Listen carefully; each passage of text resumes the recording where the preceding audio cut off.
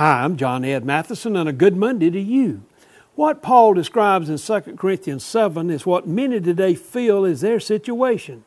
He says, there's no rest for us. Outside troubles on every hand and all around us. Our hearts were full of dread and fear.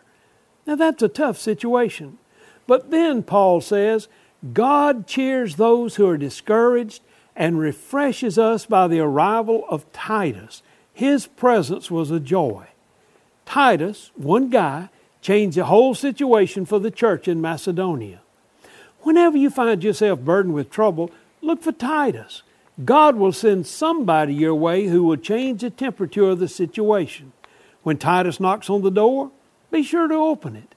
And also, you may be a Titus to somebody today. God's going to send you to a situation where there are dark clouds of trouble. You have an opportunity. Be like Titus.